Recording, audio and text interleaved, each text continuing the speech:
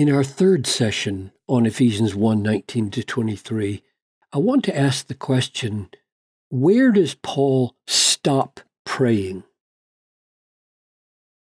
Because it doesn't even sound like he's praying anymore when we get to the end.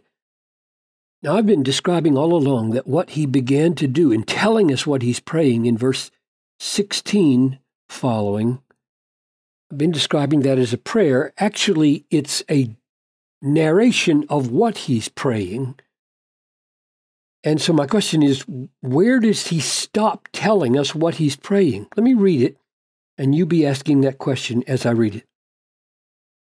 So I pray that you may know what is the immeasurable greatness of his power toward us who believe, according to the working of the strength of his might, that he worked in Christ when he raised him from the dead and seated him at his right hand in the heavenlies, far above all rule and authority and power and dominion, and above every name that is named, not only in this age, but also in the one to come.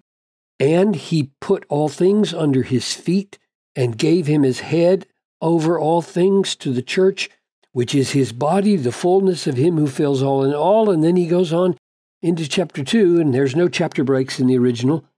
And he leaves totally behind the thought that he was telling us what he was praying. And he just stops somewhere. Or does he?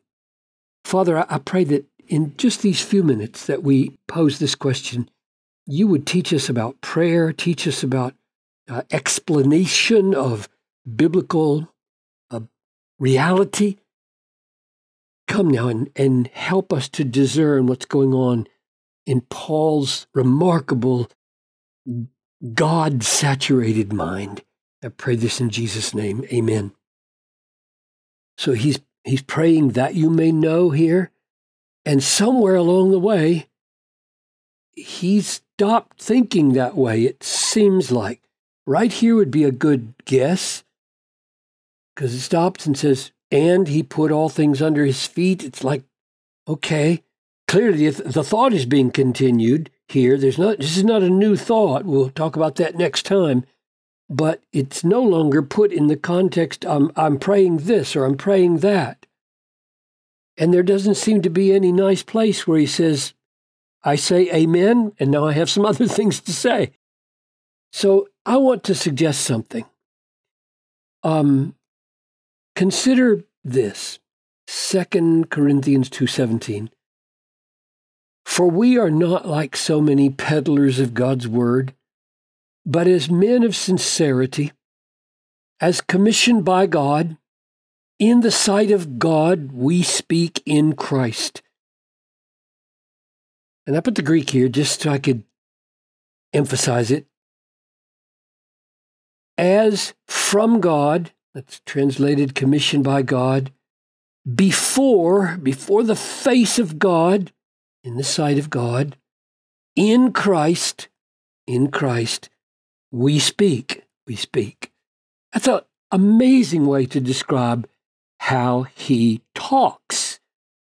He talks as an apostle from God, commissioned by God, speaking from God.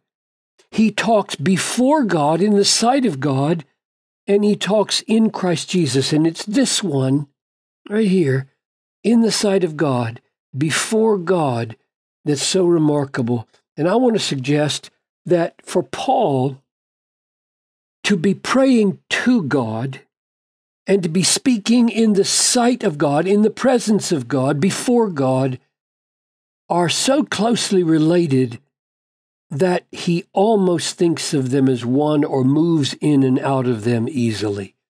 Look at this again over in chapter 4 of 2 Corinthians 4. We have renounced disgraceful, underhanded ways.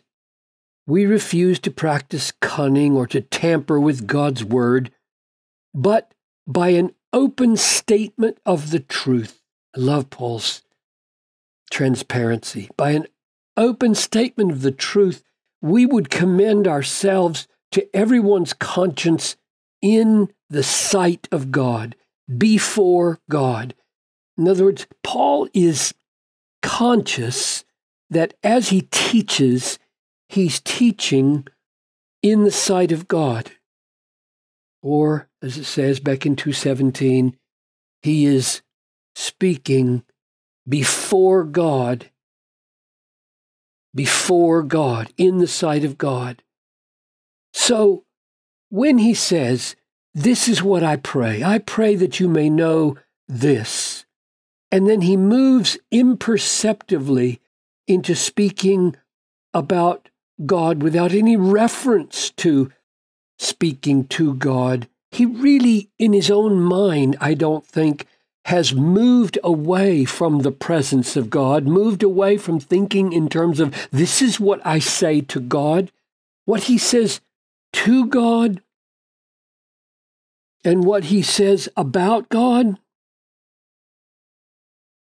are so of one piece, it seems, that he's not very conscious here that he has no longer described, he's not any longer describing the way he prayed for them.